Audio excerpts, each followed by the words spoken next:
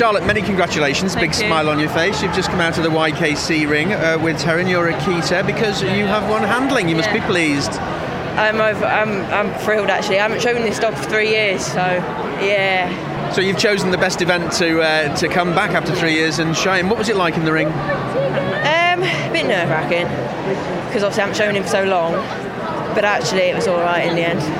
What sort of a dog is he? Happy, friendly, big bear, really. Quite a competition, a high standard of dogs in that ring today. What was going through your mind when we were just waiting for the judge to make his decision? I was thinking even if I didn't get placed, I'd be happy because the dog performed fantastically. And at the moment when he looked towards you and you knew that he'd won? Yeah, I was like, wow. So how do you think you might celebrate this evening? Big bottle of Prosecco. And what about for your winning dog? What celebrations will he have? Probably just a long rest ready for tomorrow, really. Final. Well, very well done. All right, thank you.